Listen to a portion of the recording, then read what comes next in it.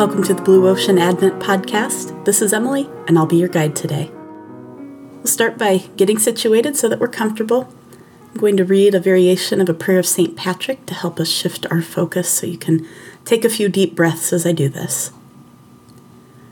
I breathe in hope as I stand today, calling on the source, the wellspring, and the living water, believing in the threeness, witnessing the oneness, on my way to meet you face to face. Now let's spend about 1 minute using part of this as a breath prayer. So on the in-breath, say, I breathe in hope, and on the out-breath, as I stand today. I breathe in hope as I stand today. Go ahead.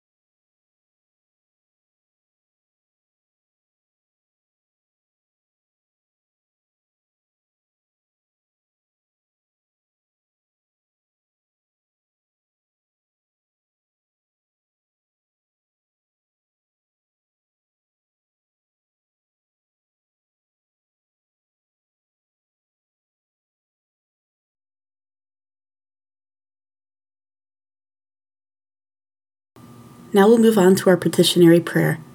Today we're going to pray for our community. So you can start by praying something like, God, give me hope for blank in my community. Right? And then list some various aspects of your city or maybe your neighborhood that you just want to hold before God. God, give me hope for blank in my community. We'll take about 30 seconds of silence to pray.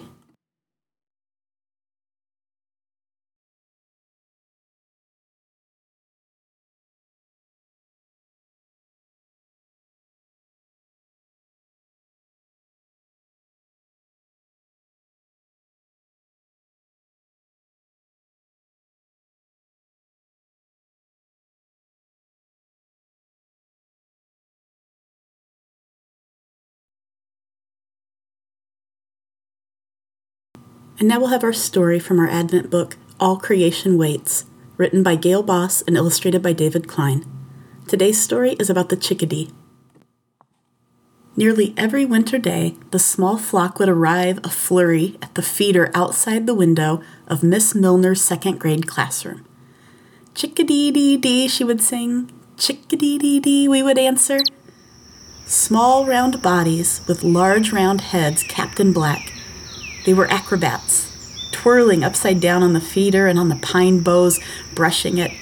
They didn't fly away when I pressed my nose to the window pane, but they looked me in the eye, I was sure, and peeped. Perhaps she was sparing us, children who still felt the suffering of creatures, but Miss Milner didn't tell us that every cold night those cheery birds walked a tightrope between life and death to greet us the next morning. Half an ounce of feather, flesh, and hollow bone, a chickadee in your palm would feel like the weight of 2 nickels. Like any living thing, lightweight relative to its length and its width, it loses heat quickly.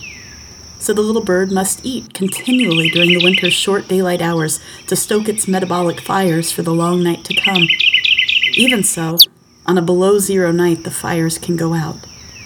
Even tucked into the shelter of a tree hole, with the ability to drop its body temperature substantially to save energy, a chickadee on a winter night burns through all the calories it ate during the day.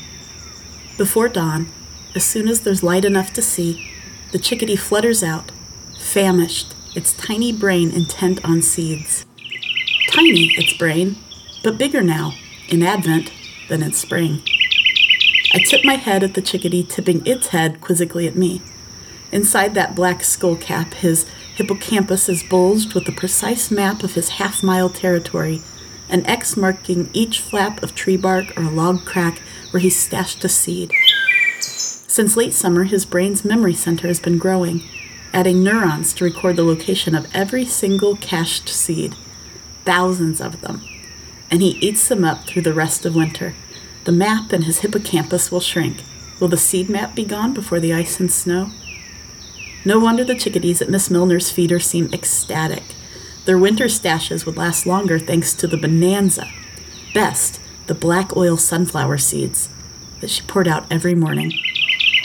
As they swirl and twirl and hop and flit about my feeder now, they seem a flock of St. Francis's. Like the saint wed to Lady Poverty, every winter day the equation of their existence is open. Will there be enough of what they need to take them through the dark night into tomorrow? Beyond reason, like a saint, they act as if the question is truly an opening, a freedom, a joy. I like that final thought, right, when the author asks the question, will there be enough of what they need to take them through to tomorrow? Let's take about a minute to meditate on that question for ourselves. Will we have enough to see us through to the next day? Can we allow hope that each day there will be a provision for us? Go ahead.